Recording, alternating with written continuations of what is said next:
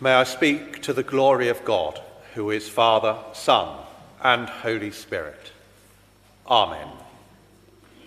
John the Baptist said, "Among you stands one whom you do not know, the one who is coming after me. I am not worthy to untie the thong of his sandal." If a cross-section of people were asked of the first image that comes to mind, if they were asked to think about God, I suspect there is a fair chance a popular answer would be something about an old man with a white beard, a bit like Father Christmas in that way, I suppose, but sitting on a cloud in heaven, maybe watching what's going on here on earth, maybe not. A God who is detached, distant. For those who have watched Big Brother in the past, or maybe those who have read Orwell's book 1984, such a distant power would be somewhat familiar, looking on from a distance, maybe speaking out, whether that's the voice coming over the speakers telling you to come to the Big Brother diary room, or the declaration in 1984 of some new propaganda over the speakers and television of every room in every building. Distant, detached, but exerting some form of control or influence from that distance. On the other hand, maybe it might be the image of a God who created things, but then lost interest, letting humanity get on with it, while the God goes off playing golf, watching trashy TV, or doing anything other than being concerned with what he had created. A God with a response of, bothered. So often our minds can move to one or other of these things, either thinking about a distant God who is in control of everything, or a God who couldn't really care less. We see these challenges when we start to struggle with bad things which have happened in the world and ask ourselves, why didn't God do something? Doesn't God care? Or where is God? John the Baptist said, "Among you stands one whom you do not know, the one who is coming after me. I am not worthy to untie the thong of his sandal." Among you stands the one whom you do not know. Today's gospel reading is from the first chapter of St. John's Gospel. Although it leaves out most of that infamous prologue, in the beginning was the Word was with God, the Word was God. We have to wait until next Sunday's service of lessons and carols, and then midnight mass to hear that. But we are at the start of St. John's Gospel.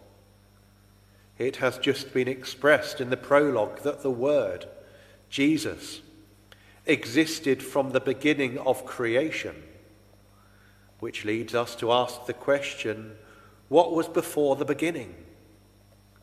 And pondering how Jesus existed before he was born.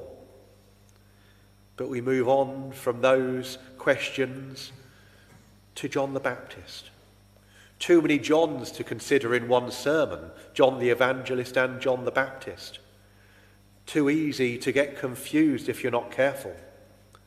But John the Baptist, not John the Evangelist, said, "Among you stands one whom you do not know, the one who is coming after me. I am not worthy to untie the thong of his sandal." Among you stands one whom you do not know. Among you is the Messiah, Among you is God made man. Among you is the Word made flesh. Among you is God himself. Not distant, watching whether interested or disinterested from a cloud. No, among you.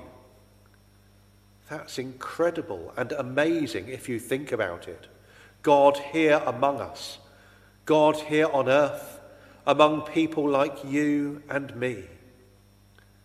Reflecting on that reminded me of the account of the resurrection in St. Luke's Gospel, when the women at the tomb are asked, "Why do you look for the living among the dead?" Or even when the adolescent Jesus was found in the temple, debating the scriptures with the rabbis. "Didn't you know I'd be here in my Father's house?" Here is God, not up in heaven looking on, not locked up in a tomb, not lost, but here. God here on earth. Jesus, God made man, the Word made flesh, the second person of the Trinity, was born to Mary. Born quite literally into the mess of this world. Lived amongst normal people, got annoyed, angry at injustice and corruption, to the extent of going off on one in the temple and overturning the tables of the money changers. Weeping at the loss of loved ones, betrayed by a friend to the point of death. This is God, walking the same earth as us, drinking the same water, meeting the same kinds of people as we meet. This is God, not distant, but here. This is God, understanding what it is to be human, not by watching a reality TV show about it, not by reading an autobiography. No. This is God, fully human as well as fully God, experiencing all that being human entails here on earth. That is what we are preparing to celebrate at Christmas. And surely this is a reason to rejoice, as the epistle says. Rejoice, pray without ceasing, giving thanks to God, the God who created us, the God who knows each of us by name, the God who loves each and every one of us with the whole of his being, the God who is faithful, the God who was born amongst us 2,000 or so years ago, amongst us. John the Baptist said, "Among you stands one whom you do not know, the one who is coming after me. I am not worthy to untie the thong of his sandal."